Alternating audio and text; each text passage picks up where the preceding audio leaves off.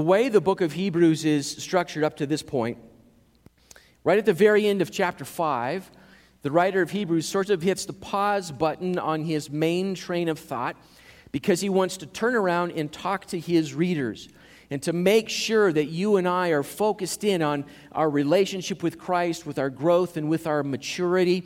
And at the end of chapter 6, he comes full circle with that thought. And in chapter 7, he returns to his main argument or his main train of thought.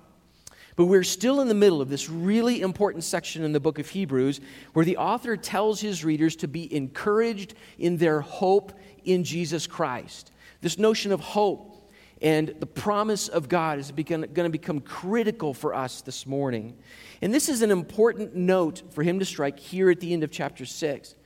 Because what he just did in the first few verses of chapter 6 is that he warned us of the extreme consequences of neglecting the faith. And we talked about that notion of apostasy last week. And that's that extreme. He's worried throughout the book that the Christians, for one reason or another, would either just sort of grow cold to their faith or neglect meeting together, sort of let it go, maybe even in extreme cases deliberately reject it. So he's been talking about that. So it's important for him now to come back to the kind of assurance and hope that the Christian has when they are anchored in the person of Jesus Christ. So the last thought that he had in this text in chapter 6, verse 12 is this: so that you may not be sluggish. Let's not be lazy in our faith, but let's be imitators of those who through faith and patience inherit the promises. So his last thought before moving into our passage today is that we ought to learn how to imitate the faithful who have gone before us. We really can't underestimate the importance of faithful examples in our lives. People that we pay attention to specifically. People whose lives we learn from. Nobody is perfect, but there are faithful examples in our lives and those who've gone before us, and we pay attention to them. Every one of us learns how to live, relate, speak, think, emote through the examples that we have around us. And so as followers of Jesus Christ, have we been deliberate? Have we on purpose placed some of those examples inside of our hearts and minds so that then we can learn to follow that? So here's what the writer does. He grabs a character from the Old Testament. He begins to talk about the example that this character sets and what it means for us. So here's what we're going to do this morning in our passage. First of all, we're going to learn about Abraham. Abraham obeyed the promise that God gave him. So Abraham receives this very specific, incredible promise from God. The promise is tested. It's tested over time. It's tested through extreme events inside of his life. But Abraham remains faithful. So we begin to look at Abraham as an example to our faith. So Abraham obeyed the promise that God gave him. The writer uses that story to make sure that we know something else. The promises of God don't change. The promises of God don't change. Now keep an eye on this thought because we're going to come back to it later on. Guys, the nature of God secures the promises of God. Because of who He is, we know His promises are sure. The nature of God secures the promises of God. Because He is perfect and His character cannot change, His promises cannot change. So that's what we're going to get to talk about this morning. And then finally, this notion, some of the phrasing in Hebrews that I love the most, our hope is secure in Jesus Christ. This is where we put our hope, and when we do, it is eternally secure. And we're going to ask the question, who are the people who have that kind of hope? Who are the people who live in that kind of hope? Using the example of Abraham, we see some very specific answers to that question. So let's begin reading in Hebrews chapter 6, starting in verse 13. Here's how the text goes. For when God made a promise to Abraham, Since he had no one greater by whom to swear, he swore by himself, saying, Surely I will bless you and multiply you. And thus Abraham, having patiently waited, obtained the promise. For people swear by something greater than themselves, and in all their disputes an oath is final for confirmation. So when God desired to show more convincingly to the heirs of the promise the unchangeable character of his purpose, he guaranteed it with an oath. And that's one of those verses that's always on those mugs that you see in Christian bookstores, right? Verse 18, so that by two unchangeable things in which it is impossible for God to lie, we who have fled for refuge might have strong encouragement to hold fast to the hope set before us.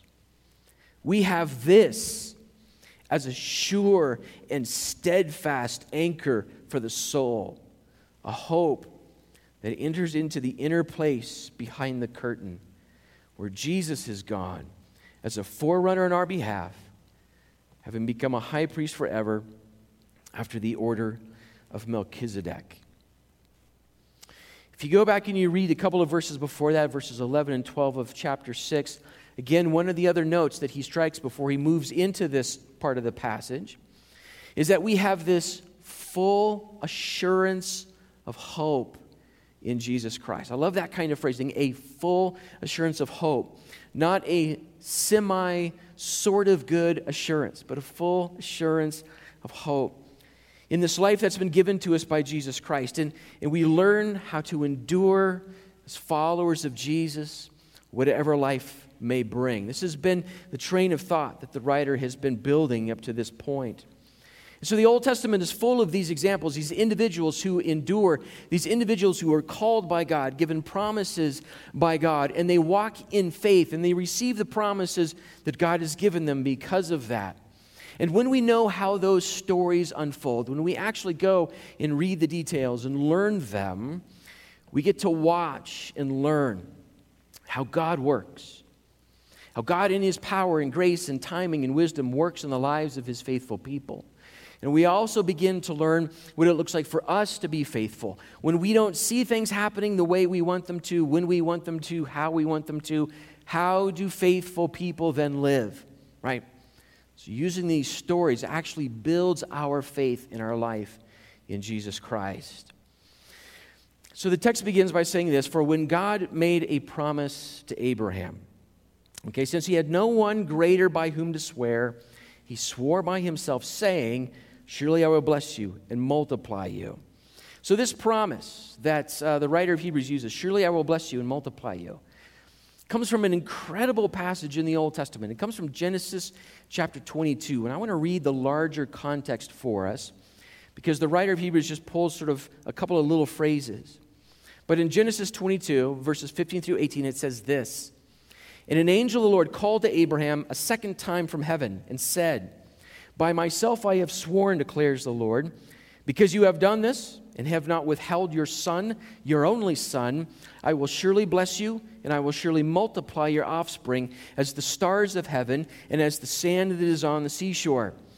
And your offspring shall possess the gate of his enemies, and in your offspring shall all the nations of the earth be blessed, because you have obeyed my voice. God gives this stunning promise to Abraham. And this moment is in fact a reiteration of the promise that God had given Abraham. So God had given this promise to him a long time ago. And Abraham patiently waits, and Abraham follows God on his journey, and Abraham does what God commands him to do. And now at this point, it says, because you have obeyed, this promise is now secure. Guys, this is interesting when we think about the way God works in our lives and the kinds of promises he gives. God's promises, and many of you have stories that are like this. God's promises are not always the kinds of things that happen instantaneously, are they? The kind of presence and work that God has in our lives, the kinds of promises that he grants us in Scripture, sometimes the kinds of promises and things that he gives us personally are not always, maybe even rarely, the kinds of things that happen just instantaneously. Tomorrow morning is always the divine Christmas morning. And we open up presents and everything is hunky-dory. We receive a promise. We receive even the promise of life with God. And then we need to endure. Then we need to get up tomorrow morning and be faithful to God. Then we need to walk through situations that are complicated and difficult or confusing. Or we get to walk through seasons of life that are blessed and full of the goodness of God. But then we have to get up in the morning, we have to walk through life, hanging on to this promise and enduring and being faithful to what God has spoken. So we begin to live as the promise is true. So guys, this becomes important for us as we walk through life with God. When we wait on God, we learn how to trust Him. When we wait on God, we learn how to trust Him. When we learn how to do that, we actually are learning how to have a broader perspective on life than what Phil thinks needs to happen. Because I guarantee you, if you catch me on the right day after enough cups of coffee, I will tell you exactly what is supposed to happen, right? We all have that. That's my perspective. That's what I think, what I am sure is right. But when we wait on God and these things right here aren't necessarily happening like we want them to, we're learning this broader perspective of who God is and His will and how He works and when He works and what He does in the lives of people to get things done. So we're learning how to trust Him instead of learning how to trust me about what is supposed to happen. Now, when we drift away from God, because He just didn't live up to our standards, or He just didn't do things the way that we wanted Him to, we reduce God to a tool in my hand. God has said this. God, this is who God is. And if God doesn't do this the way that I want Him to, I'm going to drop Him, and I'm going to pick up another tool. When this power drill dies, it's of no use to me, so I get rid of it, and I want to buy a brand new power drill because I want it to do what I tell it to do. And so when we live this life with God, and we're unwilling sometimes to wait on Him to do what He wants, we drop Him like we would a tool. But God is a person. God is the capital P person. He's not a tool for us to be used, but He's an individual for us to learn and to get to know and to live in the promises of God. He is the only wise God. So the context that we read there in Genesis chapter 22, the writer of Hebrews grabs that promise. Here's what just happened in Genesis 22. That is the chapter that deals with what is sometimes called the sacrifice of Isaac. You see, God had already promised Abraham what we read, that in his seed all the nations would be blessed. He told Abraham, look at the stars of the sky and the sands of the sea, and that's what your nation, your family is going to be like, and they will bless everyone else. So he has this son, Isaac, and what God does, He says, I want you to take Isaac to the top of the mountain. I want you to sacrifice him to me. So Abraham takes Isaac to the top of that mountain, and he prepares the altar. And Abraham lifts the knife, and an angel stops him and says, you've obeyed what God has asked you to do. Through something that difficult, through something that hard for us to sometimes even understand, Abraham obeyed the command of God.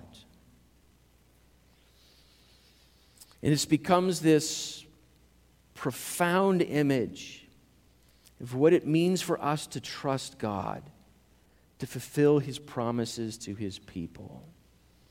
You see, God then tells Abraham, as He had told him before, that his children will multiply through his, as the text said, his only son Isaac.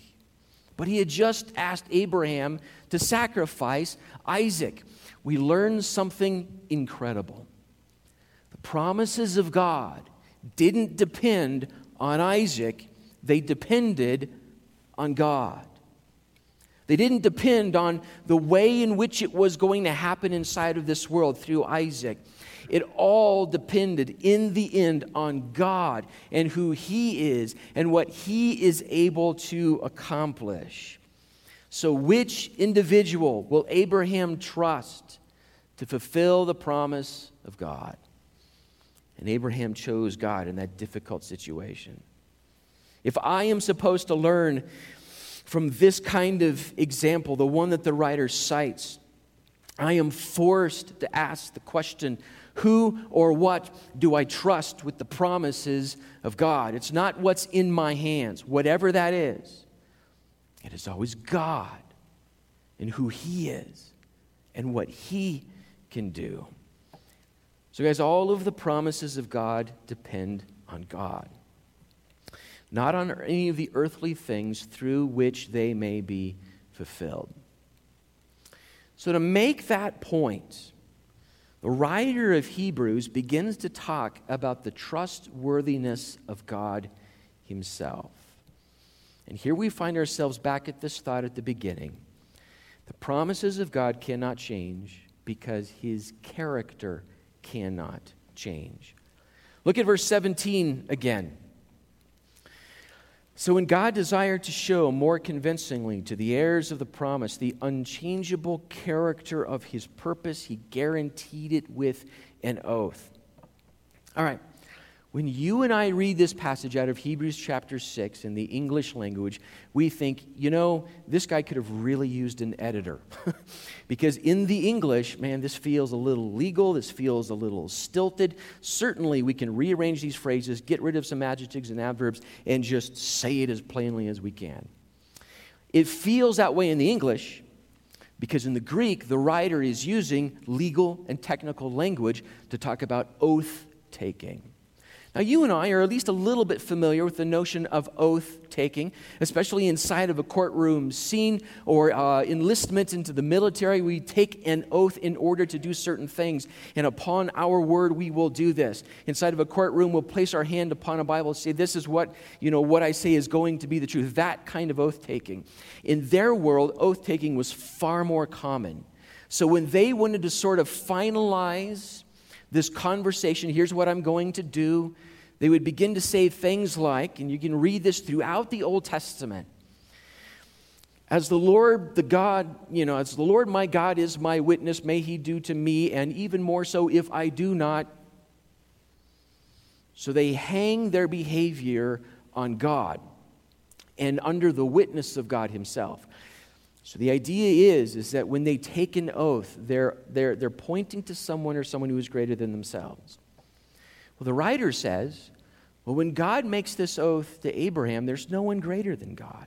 So what God does is he takes this oath upon Himself and upon His nature in order to prove to His children, as the text says, that the unchangeable character of His purpose, and He guarantees it with an oath. Because there's no one greater than God, He invokes His own nature. So here, God is wanting to show His children that His purpose for them will not change, and that His oath to them, His covenant with His people, is unbreakable. The text says, so that by two unchangeable or unbreakable things this is sure. And that's what that means, His purpose and His oath. All of that, friends, boils down to this, I think, incredible point. The point is this: God's promises are unchangeably true. God's promises are unchangeably true. They are grounded in God's very nature.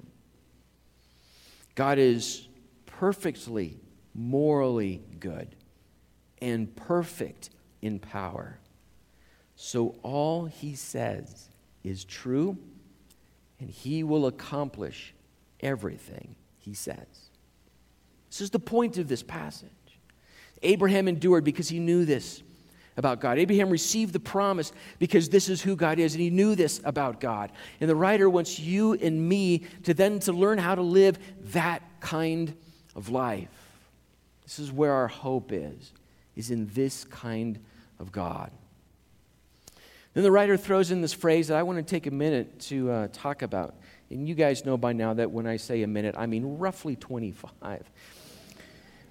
He says, it is impossible for God to lie. Again, guys, whatever else is going on with that phrase, this is clear. This is the ultimate assurance of God's promises.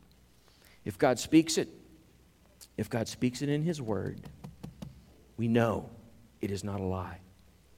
It is true. Everything He says is true, and He will accomplish everything He says.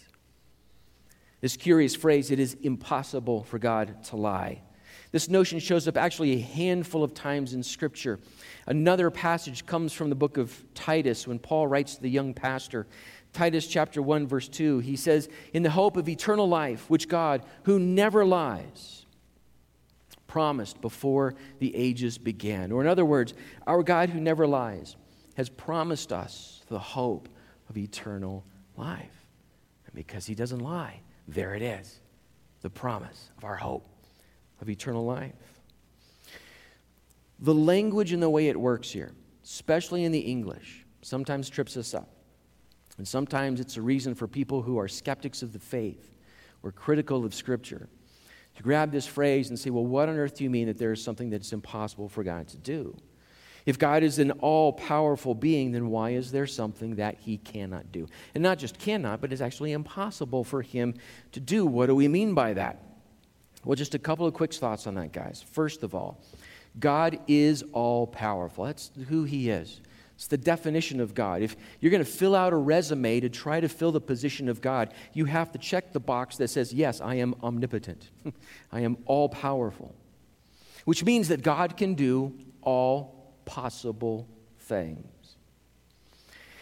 Having the power to do something that is logically contradictory is not only impossible, it is incoherent for the nature of God.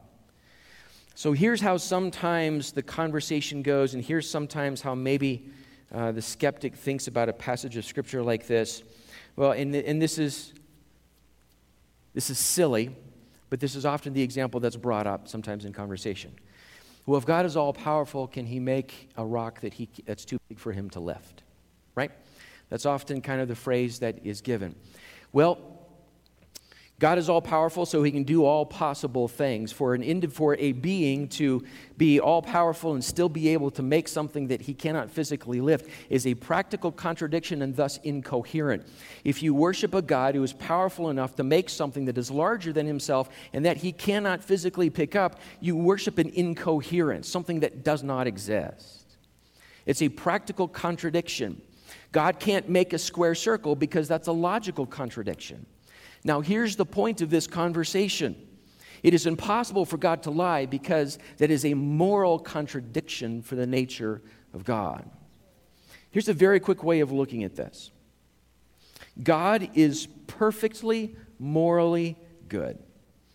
Lying is a moral imperfection. Being incapable of lying is the moral perfection. It's impossible for God to lie exactly because He is morally perfect.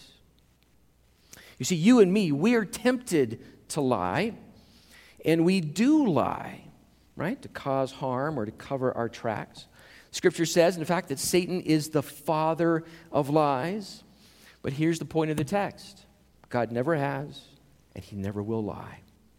This is moral perfection on the part of God.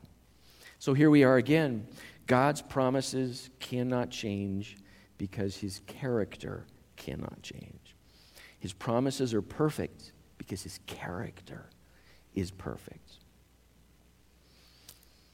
Where on earth would we understand this? When this hits us, when it makes sense to us, where on earth do I want to put my hope? On a group of human beings who might have a lot of power and money, but are a pack of liars? On my own ability and capacity to do whatever I think needs to be done, but it turns out that I, in fact, am deeply morally imperfect? Or do I want to root my soul in a God who is like this, whose promises are sure because His character is perfect and it never changes? We have this in verse 19. We have this as a sure and steadfast anchor for the soul. A hope that enters into the inner place behind the curtain where Jesus has gone as a forerunner on our behalf. This inner curtain imagery, as we've walked through Hebrews, we're becoming a little bit more comfortable with this.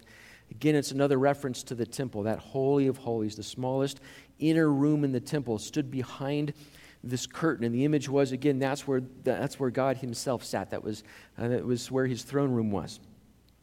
And he uses this image, this anchor image, that inside, behind that curtain, is where our hope is anchored. And what he means is in the presence and character of God. And nothing will ever move that hope because God is perfect and good. Isn't that incredible? So the anchor of our hope, those who follow Jesus Christ, is firmly planted in the character of a good and perfect and powerful God himself.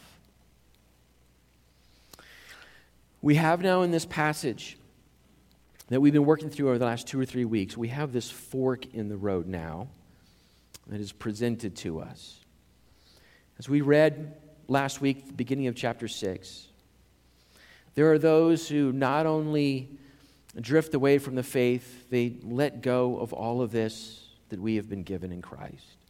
Drift away from the faith, but maybe even some of them fully and completely reject the faith. Then there are those whose hope is secure in God and whose lives make that hope clear, like Abraham's life. Think about Abraham, the promise. The writer is saying this. Think about Abraham, the promise that God gave him, and all that Abraham did to obey God and pursue that promise and be faithful to God.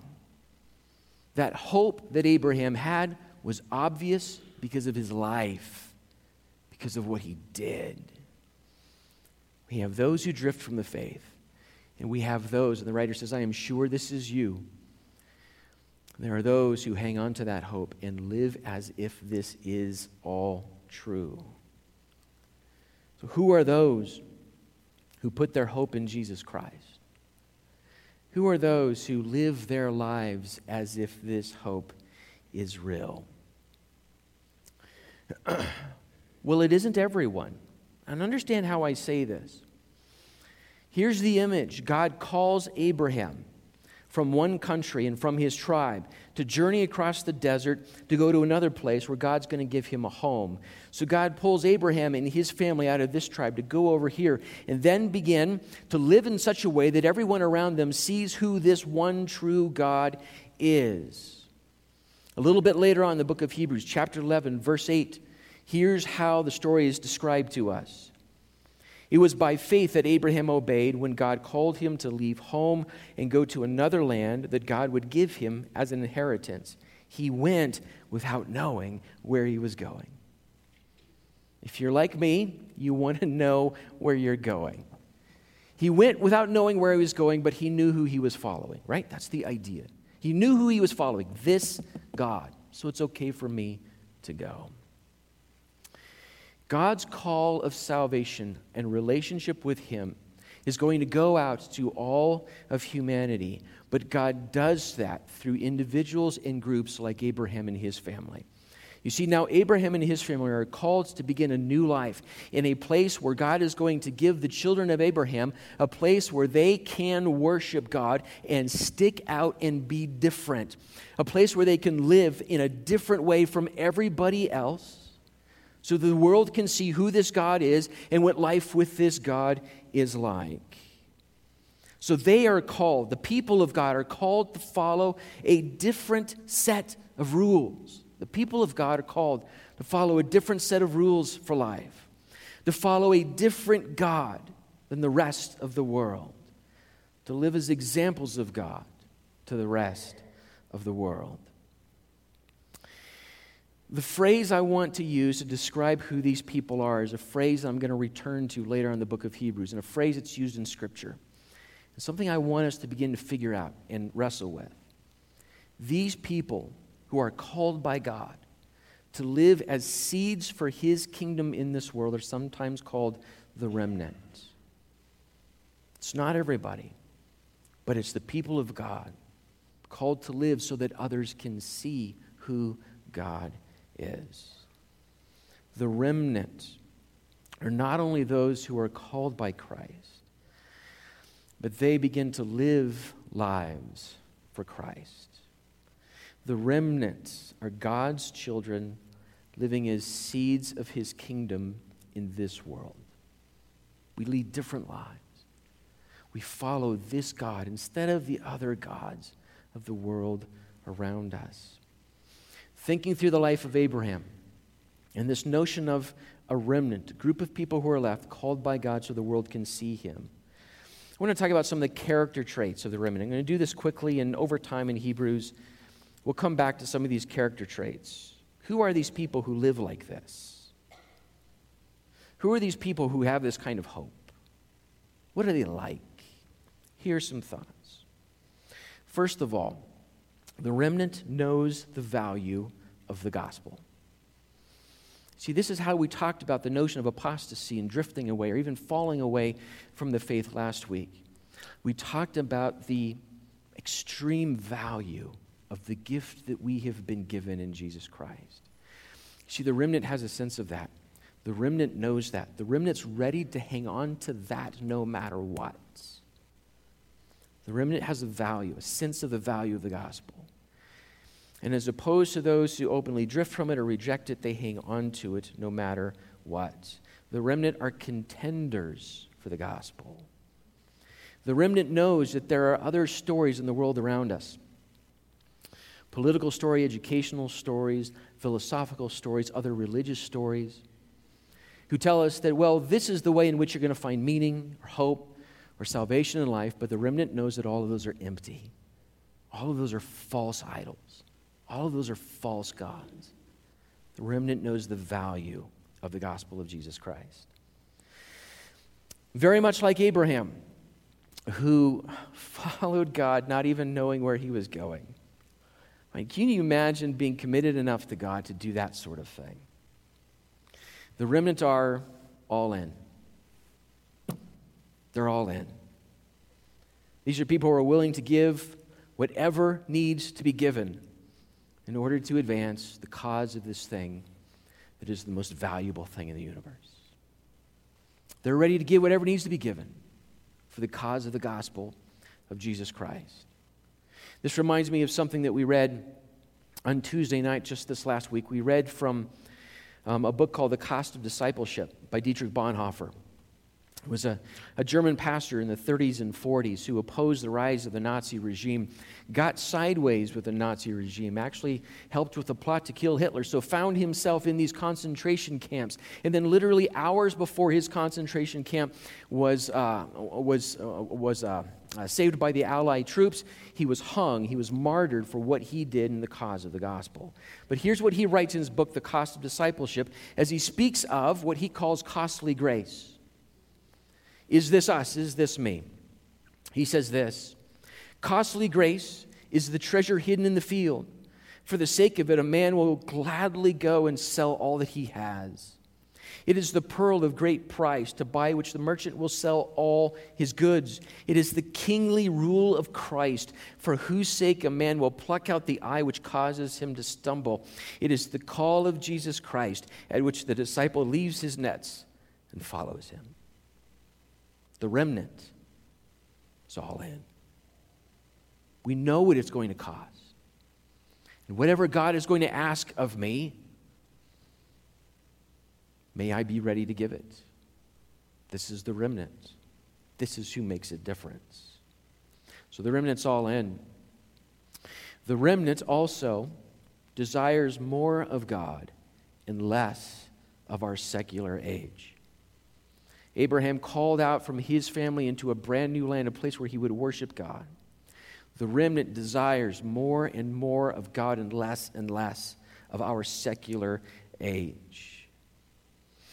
There were promises of stability and life as normal for Abraham where he was, but he knew there was a greater promise, the promise of God that was ahead of him and his family, and then any who follow him.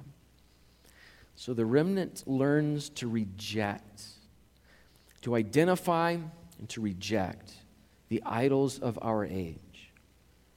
The remnant disconnects themselves from all of these idols, and they journey into a different country. And then they show whoever's watching the way of Jesus. So the remnant is ready to do this. I want more and more of God and less of these false and empty and hollow stories that the world tells me about what my life means, who's going to save me, how it's going to happen, what kind of this and that I should buy. I want less of that, and I want more and more of God. The remnant, I've used this word before, and we'll come back to it later in Hebrews. The remnant will contend for the church, and they will contend for their city as well. Guys, the lives of the remnant have a preserving effect, and they have an inspiring effect. Jesus said his children would be salt and light in this world. And he said, in fact, it's possible for salt to lose its saltiness and then it's just, throw it out. It's possible to take light and put a cover over it so that nobody sees it. But that's not who the remnant are. That's not who we are as followers of Jesus Christ. We're salt. We get into this world whether they like it or not. And we're light, showing who Christ is. Abraham brought his whole family with him, and many follow in his footsteps. And guys, the faithful children of God who have anchored themselves in Jesus Christ learn how to go through the work and the grind of their daily lives, but as sacrificial contenders for the kingdom of God. This is who the remnant is. This is who begins to make a difference for the kingdom of God. And then, especially as we think of Palm Sunday and what this week means, we notice this about the remnant as well. One last thought about this. The remnant contends for the glory of our coming King. Palm Sunday. It's a fascinating story.